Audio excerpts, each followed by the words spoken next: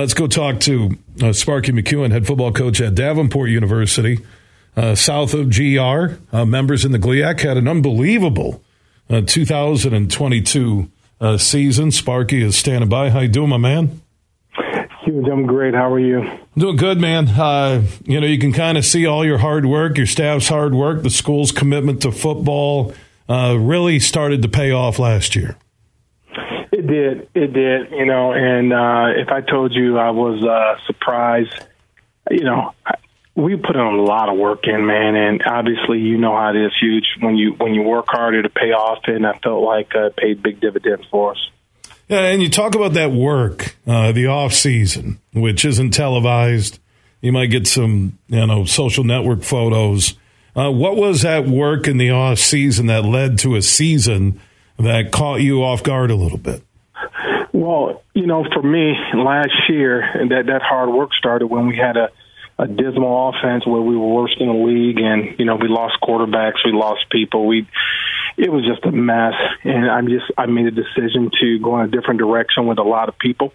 And all of a sudden, man, we go out and we sign a number of transfers to help us out to come in here. I actually signed an entire new offensive staff, and when the smoke cleared, man, we found ourselves ranked 13th in the country at one point, finished up number 20, and played in the GLIAC championship at the end. And then it was the other veterans that worked their butts off, man. So the staff did a tremendous job to kids, and it culminated with an outstanding year for us.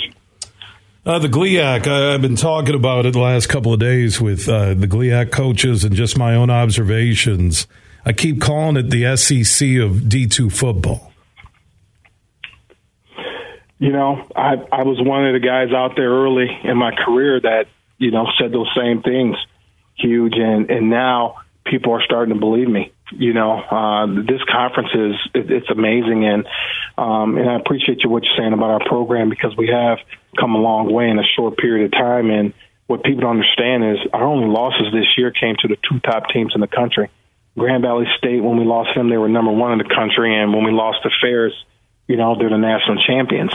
Those are our only losses, and I tell everyone, I tell our players every single day now, we know where we stand in this landscape with tough teams, and now with playing in this conference, it's made it tough to schedule games, and we're starting to feel the effects of playing in the GLIAC.